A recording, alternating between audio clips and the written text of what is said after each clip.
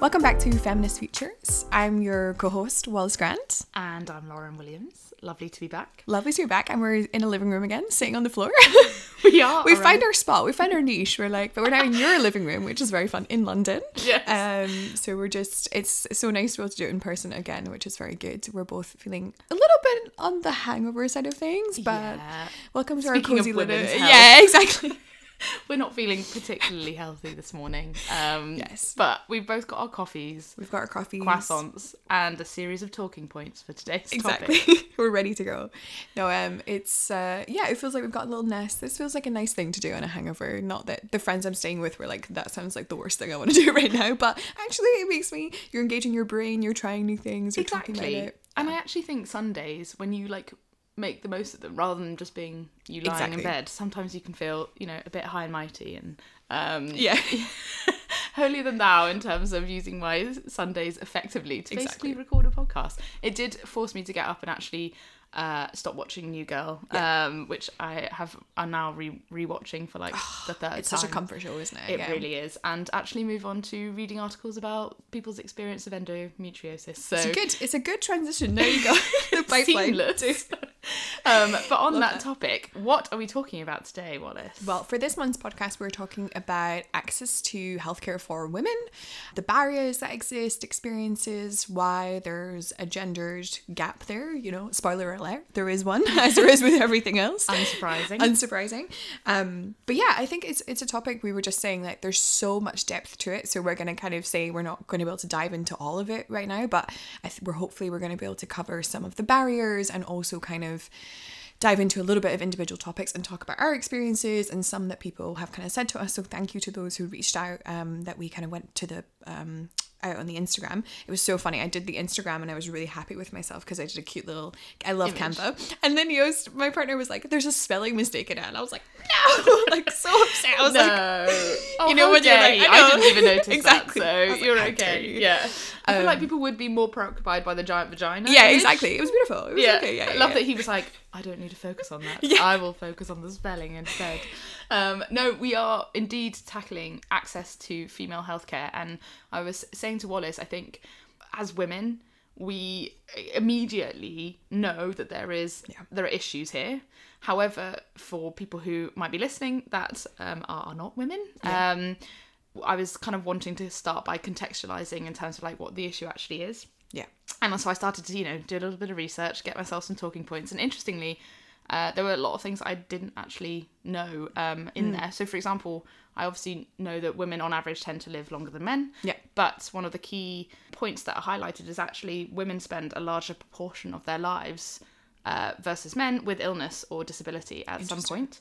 However, is that also because men just do stupid shit and die early? Is that part of it? Or? You know what? I actually think they factored in the actual length of their lives, and it was more, I think it was a mixture of obviously women go through pregnancy, and there are just so many complications that come with that, that actually and cancer and different phases of a woman's life and the different things that kind of affect them in terms of their hormonal imbalance meant that resulted much more in a high proportion of women, and in spite of that, the healthcare system has predominantly been created and by men for men, despite the fact that women make up that large proportion. And then some of the other things that we wanted to kind of I suppose touch upon is the fact that issues that are very specific to women tend to be much less spoken about, often very stigmatized. So periods, menopause, pregnancy, massively underrepresented in terms of the conversation, but also in things like clinical trials of kind of medication.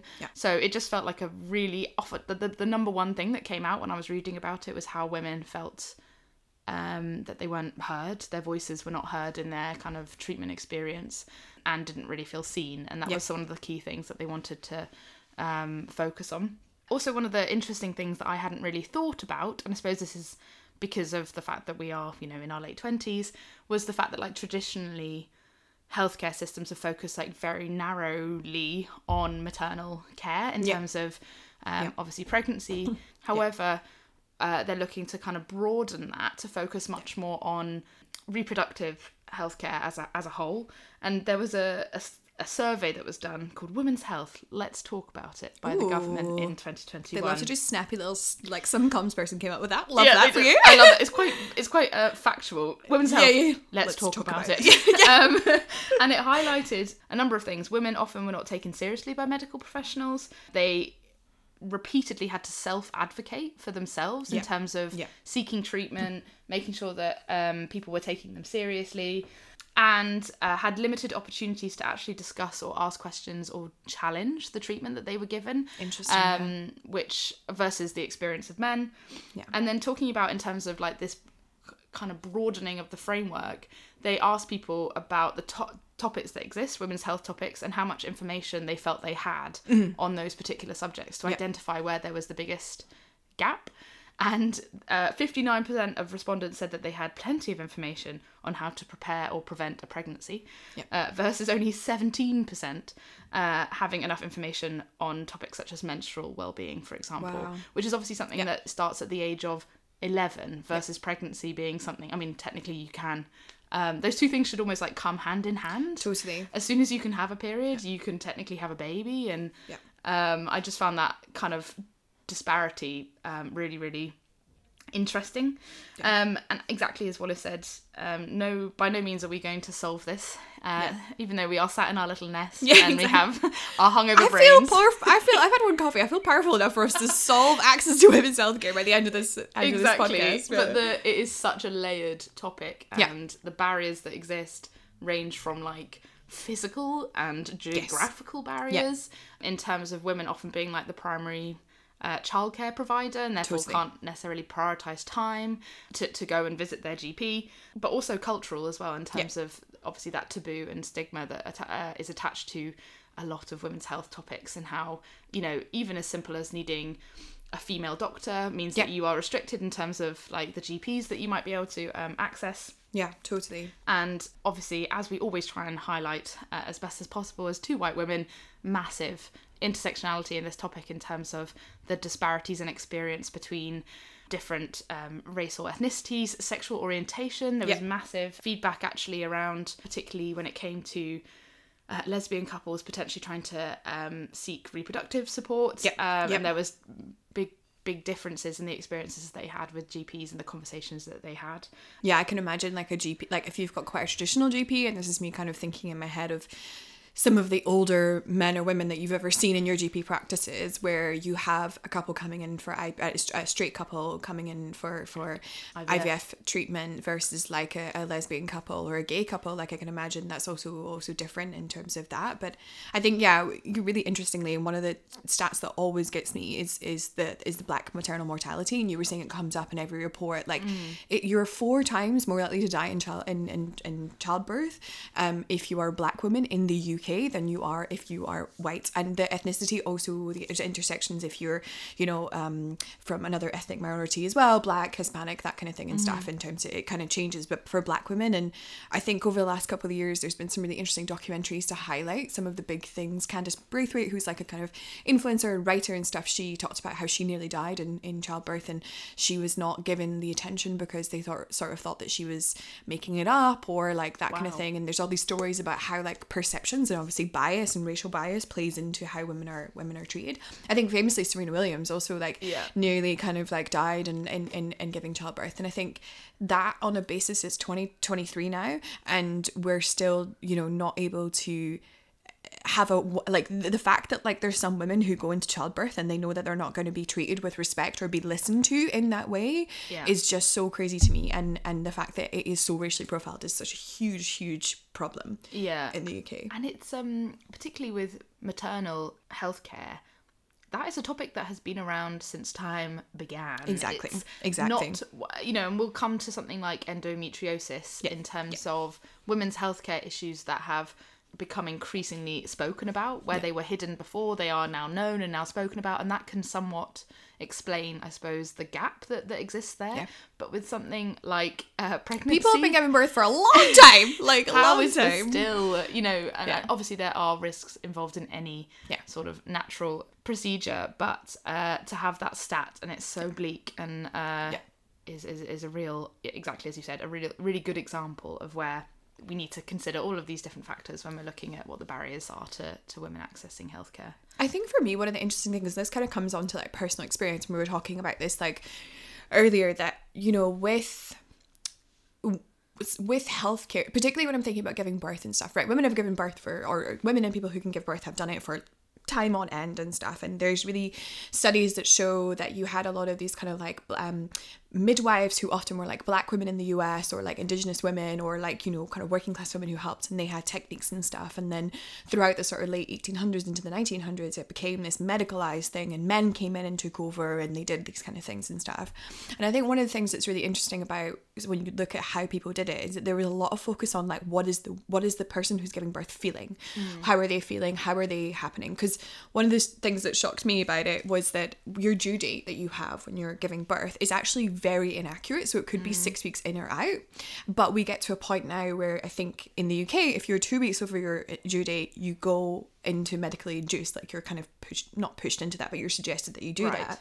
But if your baby is just like cooking up there and you're happy with, and there's nothing wrong with you, why are we putting such an attribute on kind of that kind of thing? And I think there's some women who say that they go into this experience of childbirth, and I know that we're talking specifically about this right now, but you know, these issues, and they feel like they're not listened to, and they're not kind of had. Their choice is not taken into consideration. And I think for me, like one of the reasons that I had, and Lauren knows my my reasons for wanting to do this episode, was that, you know, broadening it out, I think contraception is one of the biggest areas where, you know, as women and people who have uteruses, like we're the ones who like experience this, and there are so many issues with women not being listened to in terms of contraception, whether it's, you know, being put on something that they don't like, you know, as you were saying, every one is individual, so they have, you know, differences in that way. But my own personal experience is that I've had 3 IUDs now, so has not an IED, as one of Lauren's guy friends thought we were talking about. I was out for dinner with some friends, and I was talking about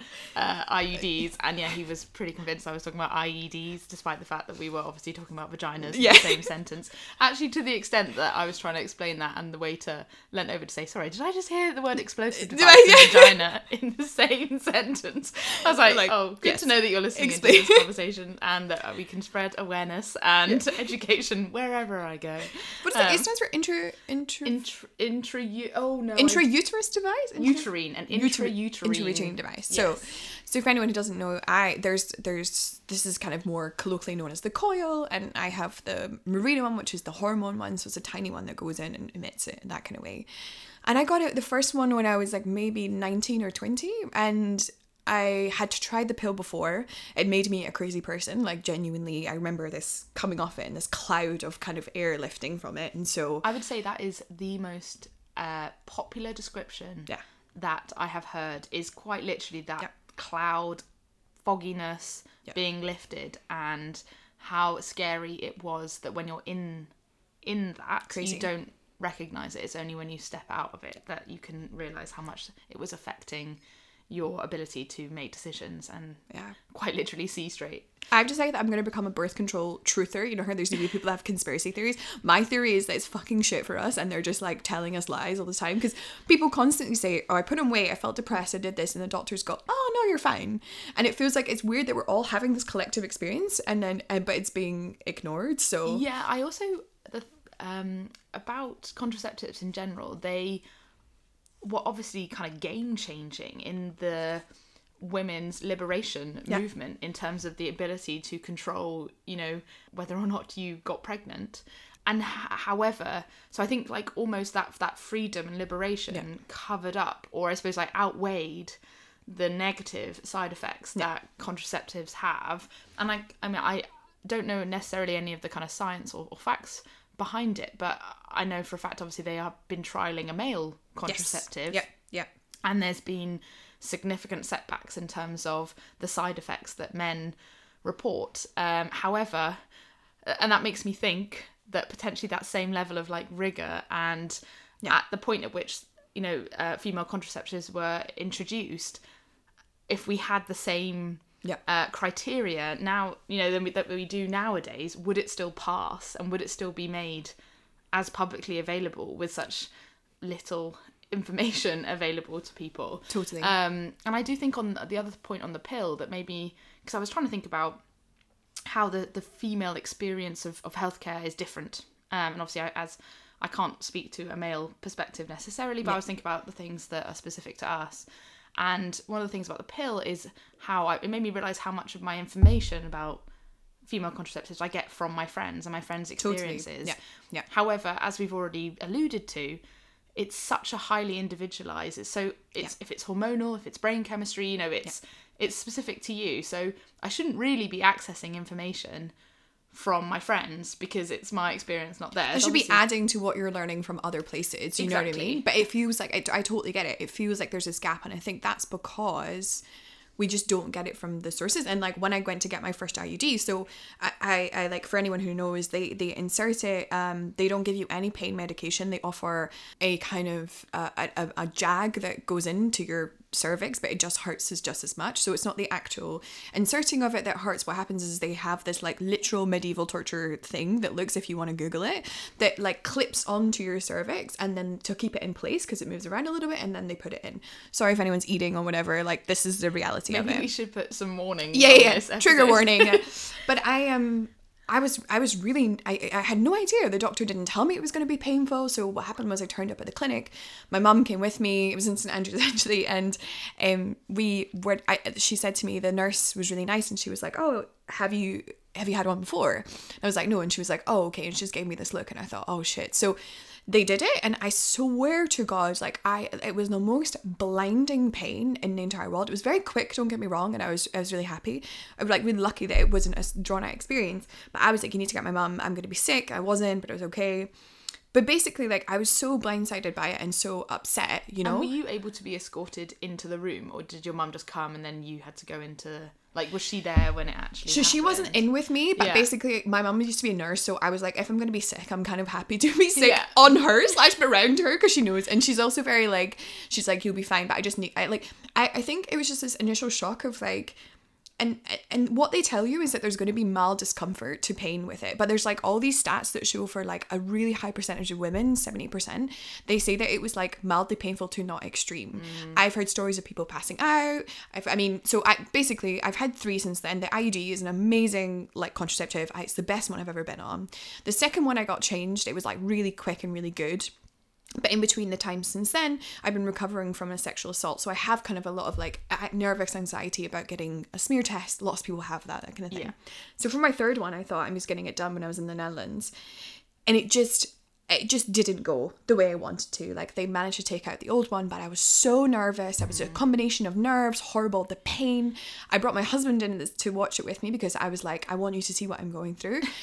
I think he was genuinely quite shocked, but I was like, no, you need to see this, because she managed to get the old one out, and I was like, I need to be sick. So I literally like jumped off the bed with the thing still in me, like the, what do you call it, the horrible clamp thing.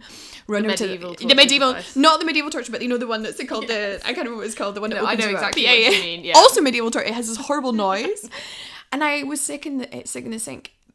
And it was just this horrible experience. And so as a result of this, I know some friends who've had this done as well, where I had to go to my doctor and I was like, I want this done under medication. I want this done under anesthetic. And I pushed. And eventually they said yes. And then I had the best experience ever.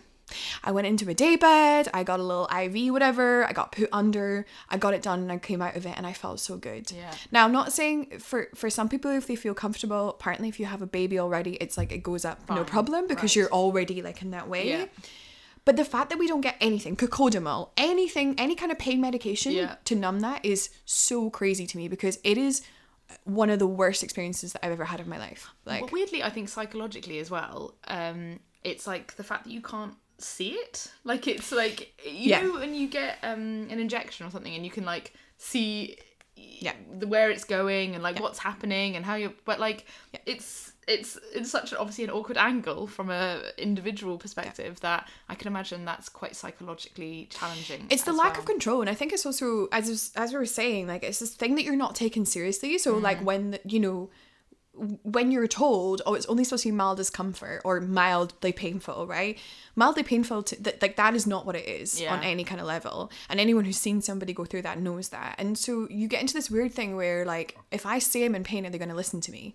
And I think for a lot of women, that's what it is. Like, they're trying to explain that to the kind of person who's supposed to be representing their healthcare, and then it doesn't come through. Yeah, I mean, this must be a universal issue in the sense that like people experience pain very differently. Totally. So for them, they have to obviously be deliberately generic in the way that they describe it. But I can imagine as a male I honestly think it's not. I think it's that they, like, I do think that you have to describe it in that way, but stats show that like a majority of women find it so painful. Do you know what I mean? So there's like some gaslighting going on here where you're like, no, but they're like, no, mild discomfort, and you're like, mild discomfort. Yeah, it's almost like updating to be like, what are you basing that on? Like, exactly. Are you basing that on like proportionate to giving birth? Yeah, exactly, exactly. It's mild discomfort, or have you actually polled women who have recently had it, who have not had children? Yes, potentially, exactly. And not taking an average of like, it's almost just building out the guidance to be slightly, because realistically, like, yeah, I suppose in terms of the ages that people are going to be having this, it is like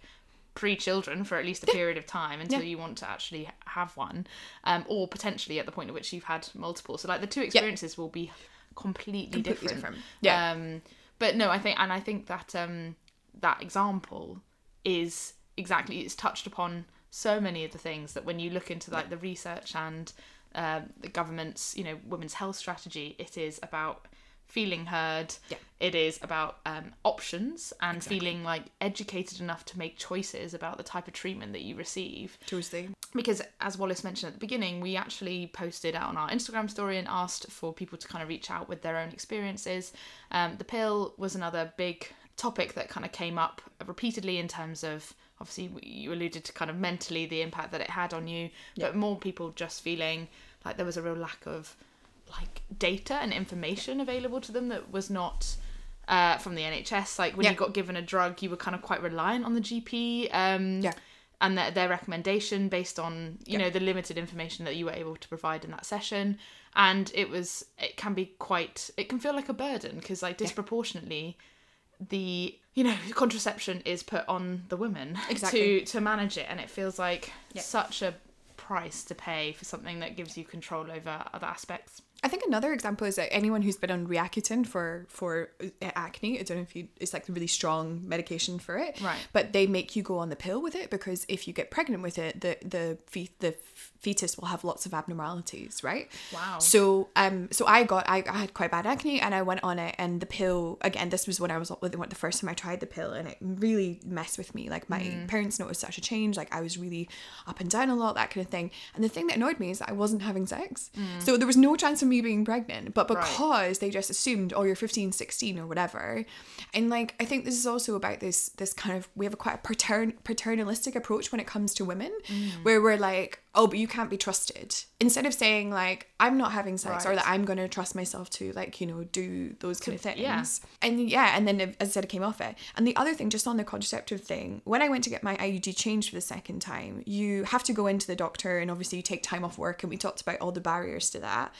Now, I did some research and I was like, what do I have to do? Like, is there anything, that kind of thing? Now, I had to search the depths of like the NHS website, if not to find this. You're not allowed to have unprotected sex for 10 days up until you get your IUD changed, right? So obviously I'm with my partner. We're not using condoms at the moment because I have an IUD. If I'd gone in that day and said, oh, I had unprotected sex 2 or 3 days ago, they would have said you have to come back in 10 days once you've not had unprotected sex. Now, I took that time off work and that kind of thing. Yeah. So when I went in, I said to the doctor, oh yeah, no, I actually phoned. I remember I phoned the reception and I said, hey, is there anything I should know? And they were like, no, just come in. Now, these are other things where it's like that information I explained to a few friends, like you were saying, and they had no idea either. So they were like, oh shit, I've got to do this. And it's like, how is that not available? Where is that not a thing? Because somebody's taking off time, if you've got childcare, if you're working a 0-hour contract and you're losing money for that, horrible. Yeah. So the other big barrier that, to be honest, I had only thought about was that, which is from a religious perspective, there's quite a lot of women that can only be seen by female practitioners as well. Totally. And that was something that there was some experiences that I saw in terms of nurses talking about having to be pulled in kind of to conduct, you know, their examinations because they hadn't even like thought about it and only had male GPs on hand, and then they had to find like the one woman in the building because otherwise the lady wouldn't be able to leave and come back because exactly that was half term and a really difficult time. And I was like, wow, that is the sort of thing that should feel quite fundamental in terms of the access to it. And the other topic that interestingly came up from speaking to kind of friends and family was HRT, so hormone replacement therapy, which is what you have when you have menopause, when you're going through menopause, yeah, right? exactly. Yeah. So it's very much, obviously, menopause is when your hormone levels basically significantly drop as a woman. So it's formally, I think, 12 months post your last period, basically, is when you are successfully going through the menopausal period.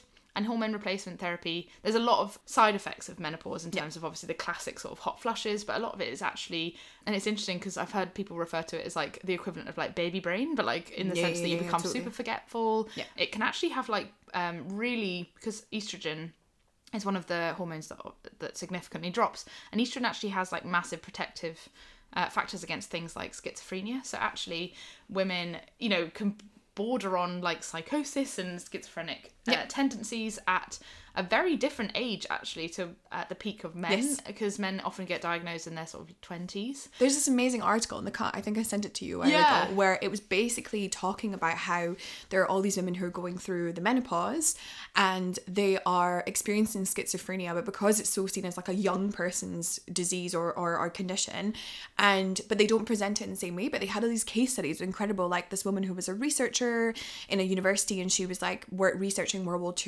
War II, and she thought that like the Nazis were after her, and she like bunkered down in her office, and what they did is they toyed around with giving her estrogen, and they were like new people. And but this is like not even like not even talked about, like it's really niche element. We can link it in the show notes. An amazing article, like it was incredible research. I hadn't appreciated, and obviously as a younger woman, I suppose you don't think about necessarily the health topics that don't affect you. Like, why worry about things that might be, you know... I think the menopause is particularly tabooed. I think it's probably the most tabooed women's topic still. Yeah, in terms of just, like, understanding... Yeah. I would say, I mean, we could do a whole episode on... like the workplace and dealing with... My mum always has this thing where she's like, you know, for like pregnant women, there's lots of like grievances given, or like, oh, we'll open the window, we'll close the window, that kind of thing. And Mom's like, what about all the menopausal women? Like, we want the window open, or we want to be like, and interesting with HRT, one of the things that was mentioned was that Davina McCall did a menopause documentary, the first in the UK. Does in between her fitness videos? Or most likely, yeah. Oh no, whilst doing that. She was dancing around whilst doing this documentary. I would watch that, actually, yeah. And it was called Sex Myths and the Menopause. Yes. And I love, there was an article, I think it was in The Observer, that was like, it really focused on the keep calm and carry on and shut up notion attached to female health topics. And I can't remember if this was either the second one or they just replayed it, but they were anticipating like a 30% surge in HRT demand. Wow. Because of this documentary. Yeah. But interestingly, it is life-changing in terms of people literally feeling like a light bulb being switched back on in their minds, and it feels like it's just a more general awareness, which is that the number of HRT prescriptions has doubled in the last 5 years. So as a topic, it is beginning to be spoken about so much more, and the thought that so many women's lives could have been changed like years ago, and interestingly, like a whole topic again that we probably wouldn't have focused on was the fact that there was a big shortages actually in the UK like last year, and women were because of Brexit, right? It was like my mum had it. She had to switch medication. People were driving to like different counties to try and access it, because it's something that they can't live their lives without, and that dependency on, and to think that that was something that a couple of years ago people felt ashamed to use. That was one of the things that Davina mentions, is that people really saw it as a weakness, that they had to rely on this medication, because so interesting. As a you're taught that menopause is quite natural and something that everybody goes through, and I thought that was wild, that something, you know, I think it's because I just also associate Davina McCall with fitness videos and Big Brother, and then to think that she had such like a positive impact in terms of just basic education around a topic that people just felt very ashamed of talking about. So that was, you know, from even just the few conversations that we had with like friends and family and our small circle, all of those issues to have come up that vary across different phases, in the sense that it's not just specific to like one generation, it is across your entire life, is quite eye-opening. Totally. I felt, in a depressing way. Exactly. And I think the other topic that's such a huge one at the moment, and we were just saying, is endometriosis or endometriosis. I never know how to say it properly. I would say endometriosis. Yeah, endo for short. Yeah, let's go for it. Let's go for it. But yeah, I actually, when I was looking at some of the stats, and I think there's a charity called Endometriosis UK, and they had some good stuff on their website about it. But it's the second most common gynecological condition in the UK, and also 1 in 10 women go through it. Yeah, so 1.5 million people in the UK, up to 200 million globally are suspected to suffer from it. On average, 7.5 years to be diagnosed with it. And for the people out there who don't know what endometriosis is, or endo, it is basically the tissue that grows in the lining of your womb. It's basically finding growths of that tissue outside of that area. Yeah. So almost like kind of cancer, in the sense that it's these growths outside of where they should be. Yeah. And it can cause massive like period pains, sickness. It can actually cause infertility if not treated. Yeah. And exactly as Wallace said, the issue seems to be that so many of the symptoms can very commonly be misconstrued or associated with just general menstrual cramps, or was it like PMD, right? That's what they're kind of like the kind of like more intense version of PMS. Which, yeah,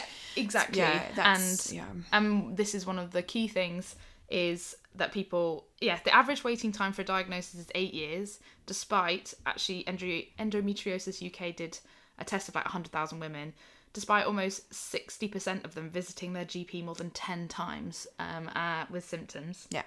They, as an area, it seems to focus very specifically also on physical well-being, and like the removal of the growth, versus also acknowledging the mental well-being issues 100%. And the way that it impacts your mental health. Yeah. And interestingly, they really talk about the additional barriers faced by those from minority ethnic communities, where it is an area that you just don't discuss or talk about at all. So therefore, that exacerbates the length of time. And then, especially if it causes infertility when not treated, that can have devastating consequences for women. Yeah. And I was reading, Emma Barnett wrote an open letter in like Glamour about it. And actually she was the first person that I saw like on sort of social media talking about it. And I was like, oh, what is this?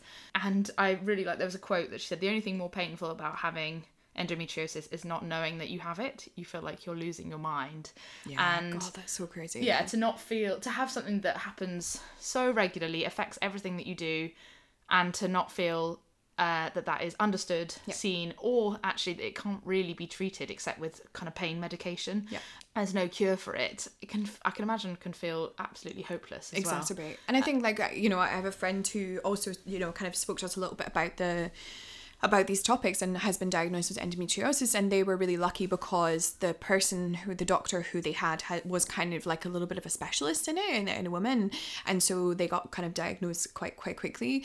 But one of the things that we've known, I've known her for like over 15 years now, and every month in her period she just has to have a day off because she cannot walk and couldn't, well now it's different, but couldn't walk and stuff. And it was when we were with some guy friends and they were like, oh, where is she? And I was like, oh, it's time of the month, she'll be in bed. Now that's every month for, imagine you're waiting 7 years. Is your work comfortable with that? She was very lucky that her manager knew what was happening, because she literally had to be like, I cannot get out of bed, I'm literally lying down. If you're in a position where you're not able to do that and you're fighting for your life in terms of the pain or whatever, like that's just an impossible way to be. And imagine having to do that every month and going back to your doctor and saying, I'm having this, and them saying it's an iron deficiency or it's just PMD or it's just whatever. Yeah.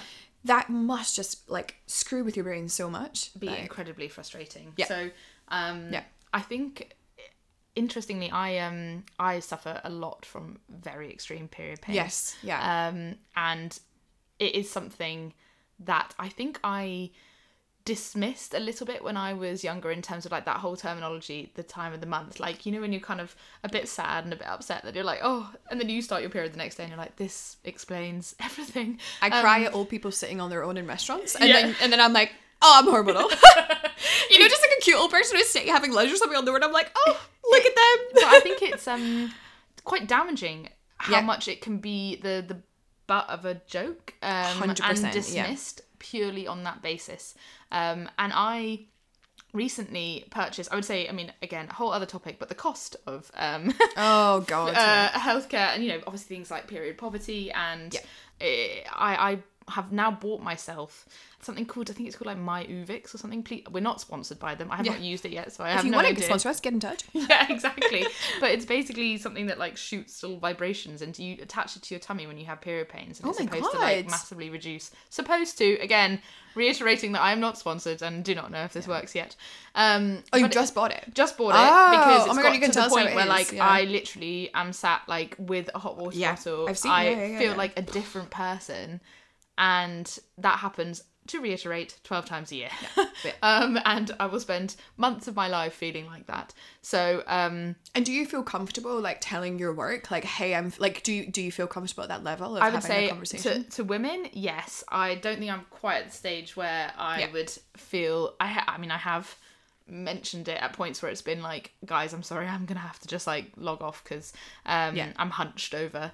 I think I try and break down my own little barriers that I've created, but I suppose it's something that I feel a bit helpless because there's nothing they can do about it. Like it's just I see it as just part and parcel of being a woman, but that shouldn't be it. It should be that you do question, you do challenge, and that amount of pain should not be something that you just sit by and say, okay, you're taught to say that's basically how you should feel, and it's normal to feel that way, and it's it's your body telling you that you're and I'm like, but my body therefore is screaming at why me. is my body like digging? I always imagine these tiny little elves like digging at your womb, but I honestly don't know how you do it, because I had a gap in between, as I was saying, getting my last IUD, and I had my first period in about 10 years because with the IUD, I'm one of these people who doesn't get a period, right? And I remember having lunch with a friend, and I could not, it wasn't even that bad, but because I hadn't had it for such a long time, I was like, I can't concentrate. I'm like, my stomach is like so bloated, I'm in so much pain, like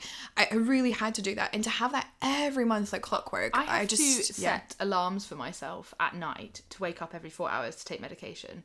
I can't go to sleep and not take some sort of pain medication, because I will just wake up 4 hours later and feel horrendous, and then it obviously takes like between half an hour to an hour to kick in, because you also can't take a lot of the medication on an empty stomach, and it's this is horrible. I didn't realize you were doing this every month. Oh my flatmates kind of laugh a little bit because it's like a kind of I don't know how to describe it. It's like almost like a ceremony. Like I'm like, it has begun. Yeah. And again, I think I'm like that person that's like, oh my god, I'm so jealous when people say that they don't have any pain, because again, I've normalized that so much over the last 20 years or however long I've had a period for. So it's something that I like to talk about, but beyond, I don't really know what to do about it. It doesn't feel like there's anything there. But this is where I think we are with it, because I think we're at this point now with kind of these issues where we're breaking down barriers, talking about periods and pain, and we're having conversations. I mean, I don't know how it is with the men in your life, but I'm lucky that my husband is very open, and I know that his girlfriends also feel comfortable talking to him about it and stuff. And even my dad, like I think when I got my first coil in, I remember I was lying on the sofa like with a hot water bottle, like feeling sorry for myself, and he came in and he was like, so how's your thing? How's your wee thing? I was like, well, the coil in my vagina, Dad. And he's like, stop. But now he's much more like, kind of like talks about it and things. But I think it's I think for men and for those who don't experience these kind of things, it's not that we want like you to, I don't know, we just want to be like heard and seen and acknowledged, because I think the problem is that we're so fed up of, we tell these stories to our friends and stuff, but it's like, are you really listening? Are you listening that Lauren every month is like going through this, and like what that means on like a monthly basis? And of course there are barriers that men have, and there's healthcare issues in terms of like suicide and mental health and that kind of thing and stuff, but I think there's this huge gap that's emerging, and women all know about it, but like the men don't, and we need that to kind of be closed, at some point. So yeah. Well, that brings us very nicely onto the question that we always try and ask, which is, what does a feminist future of women's healthcare actually look like? What are the things, and we'll come to what we can do as listeners, as individuals in this area. But one of the first things that I I did not read the full thing, but I did read the UK's Women's Health Strategy, which was updated last year. And so Boris Johnson was overseeing that. Lovely. Oh, no, wait, who was Health Minister? Oh, still Matty Hancock. Yeah. That's what we wanted. Yeah. Oh, exactly. Yay. The other day, I honestly had a moment where I was like, who's the Health Minister anymore? Like, do we have one anymore? There's been so much change. It's Steve Barclay, by the way. Oh my god. Anyway, that's another story. So. But so they basically set out their 10-year ambitions for the strategy, the areas that they wanted to focus on. Number 1 is voices being heard, people feeling seen. Number 2, interestingly, like rather than male as a default in terms of the experiences, where it's a double kind of a 2-pronged approach, which is that female specific disorders actually get spoken about and given the same level of attention. Interestingly, there was a couple of examples of like whole women's conditions not even featuring on the NHS website, and so like new pages being given to these to things so people can research them. Totally. But also that for conditions that can be experienced by both men and women, that it's both perspectives are considered by default rather than just one. A big focus is around reducing the disparities in experience between different groups of women, so based on their racial, ethnicity, sexual orientation, etc. And just more research into clinical trials, just kind of almost catching up, as we've said, in particular areas. I would love, I've tried to do some deep dives into this before, but I would love to go into the money that's being put into women's reproductive health, even like contraceptive research versus like the men's. And if I ever make loads of money, you hear it here, I will be researching for good contraceptive. There's a fucking gel that the men have. Why are we not getting a gel? Look it up, male contraceptive gel. They put it under their arms. They literally put it under their arms and it stops them from doing it. There's like loads of couples. I think it's from the University of Edinburgh. There are loads of couples who are just using that for one thing. And I remember seeing the headline and being like, a fucking gel? Are you joking? Like, we've had everything worse. So if I become a millionaire, women's contraceptive gel. To reiterate, we are not sponsored by male contraceptive gel either. Given that we if you want to get in touch though. Please do. And interestingly, one of the things that they did call out is that COVID has massively exacerbated these issues. So where they even knew that there was a gap, it's got even worse. So like the World Economic Forum, their global gender gap report looks at lots of different areas in terms of socio and economic inequality, but they basically suggested that the pandemic had created a step back of almost 39 years due to the pandemic. So where there was a dearth of information and data and research, it's got even worse.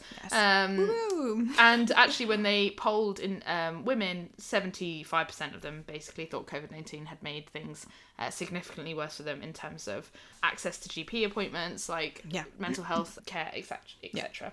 And as we were saying, you know, for anyone who is based in the UK, anyone who is not, you know, the National Health Service that we have right now is being attacked on every front, really, and you know, up the workers who are striking, it's the right thing to do and that kind of thing. But I can imagine that stretched services where there's already these gaps and already these issues, even as you were saying, like accessing a female doctor or a female nurse, that is only going to get worse. Like these problems are exacerbated by a system that is crumbling due to underfunding, and so we're only going to see this get worse.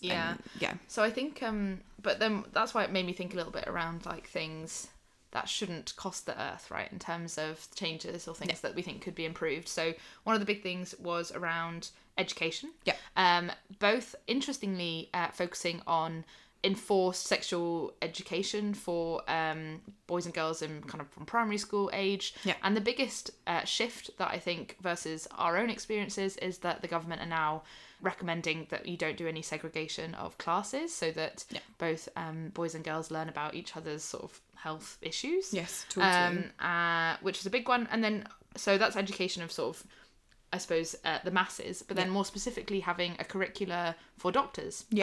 Huge thing. That focuses on female health topics, so making sure that regardless of your experience, and if you're able to see it and you're comfortable seeing a male GP, that they're able to talk and articulate and understand topics that they might not necessarily have dealt with themselves, I think is a really big one. And actually, interestingly, and I know I feel like I'm absolutely loving Davina McCall as part of this, but her this episode is sponsored by Davina McCall.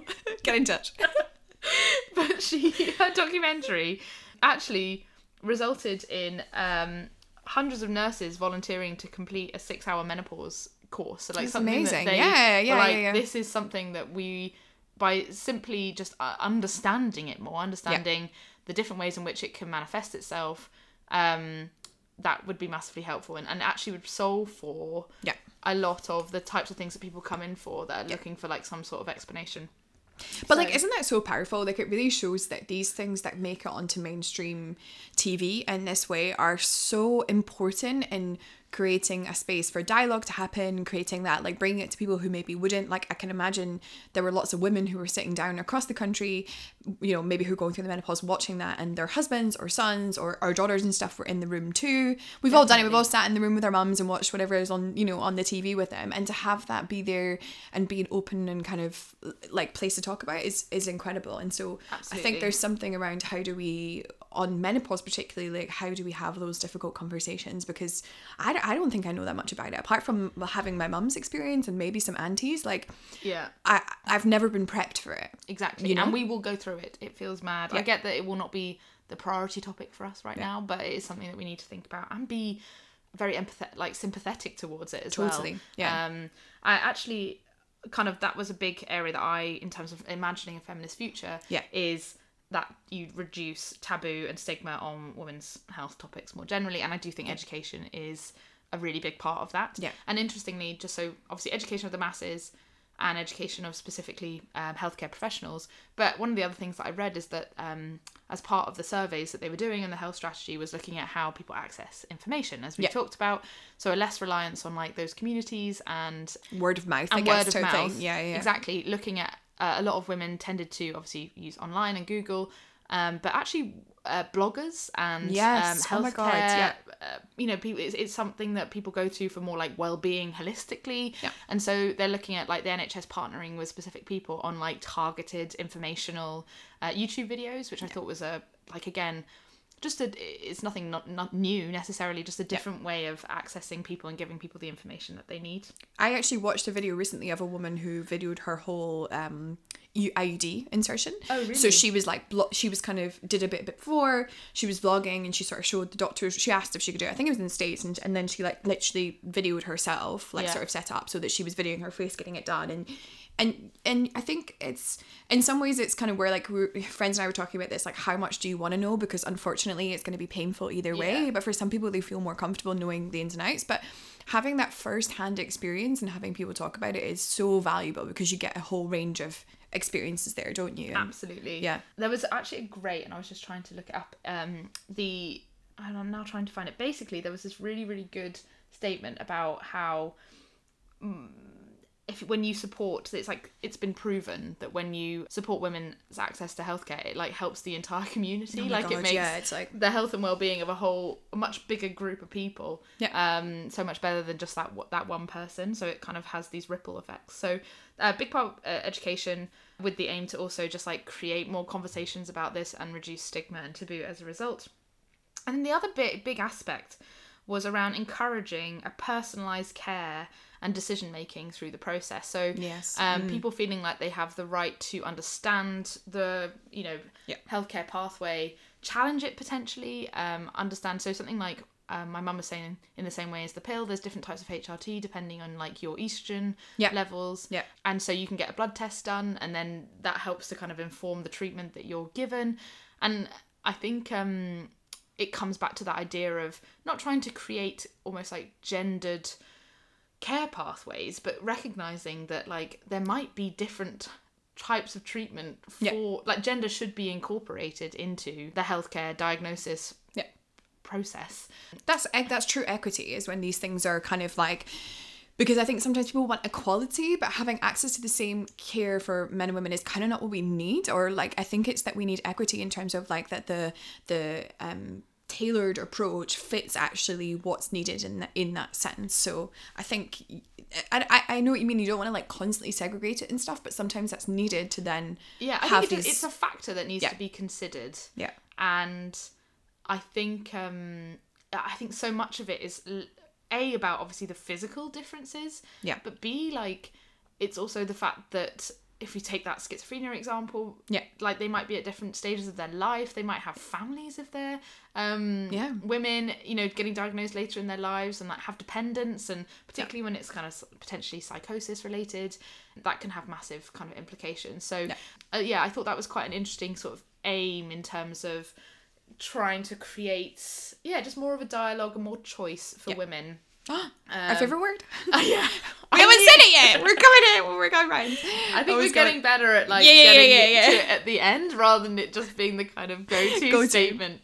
Sorry, for those who haven't listened to any other episodes, we always end up basically coming back to the feminist future being about choice. Which is true. But yes, you have... So basically, if I was to imagine it from my own personal experience, it is obviously having access to a GP, whether that's online, in person, understanding who that is, and them understanding your history and your potential context that's relevant to your particular example, being able to have like an unembarrassed discussion about how I'm feeling, not normalizing pain or things as just like women's problems. And then understanding the treatment choice that is basically offered to me and the difference and the pros and the cons in terms of like the impact of that, and feeling kind of comfortable in the choice that I've made, and also, you know, equipped with the information that I need to make a different choice in the future if things don't work out the way that they... I think there's also something around it, and I was talking, it actually, like, weirdly, in some ways, I've had to be more clear about how something affects me because I'm accessing healthcare in a country where it's not the first language. I'm very lucky in the Netherlands. Obviously, people speak English to a really high degree, but I was talking about it with Joost, my husband, and he said to me when I was talking about this, I sort of described what I was going to say to the doctor, and he was like, you need to be more clear. You need to be like, this is very painful, because if you say uncomfortable, if you say these kind of things, it's very wishy-washy. Yeah. And so you need to go in, and I think there's something around, and I think most women try to do this, but I think like name it what it is. Don't be afraid to go in and have that difficult conversation, because if you're going in and minimizing, or you're trying to think like, I don't want to take up space, or I don't want to feel uncomfortable and that kind of thing, sometimes you have to go in and be like, this is really shit. This is what's happening to me on a kind of like monthly basis, or however I'm feeling in that way. Name it as it is and push for that, and have like faith in yourself, like be an advocate for yourself. It's annoying that you have to do that, but I think that's so important to like just stand your ground a little bit. And maybe that is the passing piece, which is things are getting better.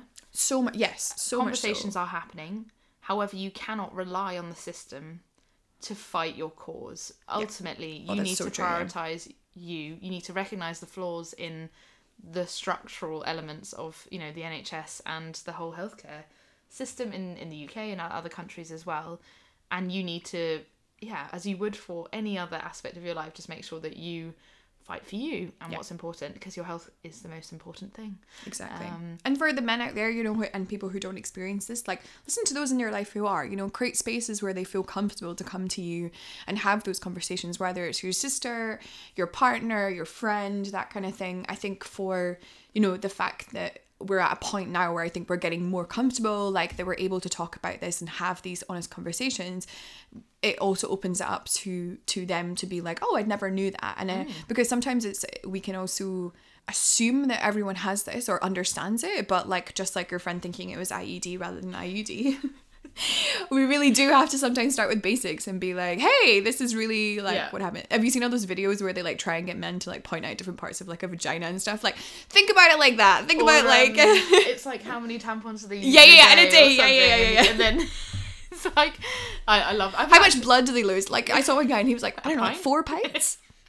I was like, how much blood do we have in us? Like, I'm not sure. Like, but these are people making decisions about our bodies. So like, you know, like, I think we've got to really kind of, it's annoying that you have to put in the work, and we, you know, we talk about this a lot, like this idea of like emotional labor, that sometimes you feel frustrated that you're like, oh my god, but if you have people comfortable in your life that you can do that with, I think it's really good. And anyone who's getting an IUD, bring your partner. I will tell you, they will shit themselves afterwards. My husband was like, oh my god, I'm so sorry that you had to go through that. Like, I was like, yes, see, horrible, like.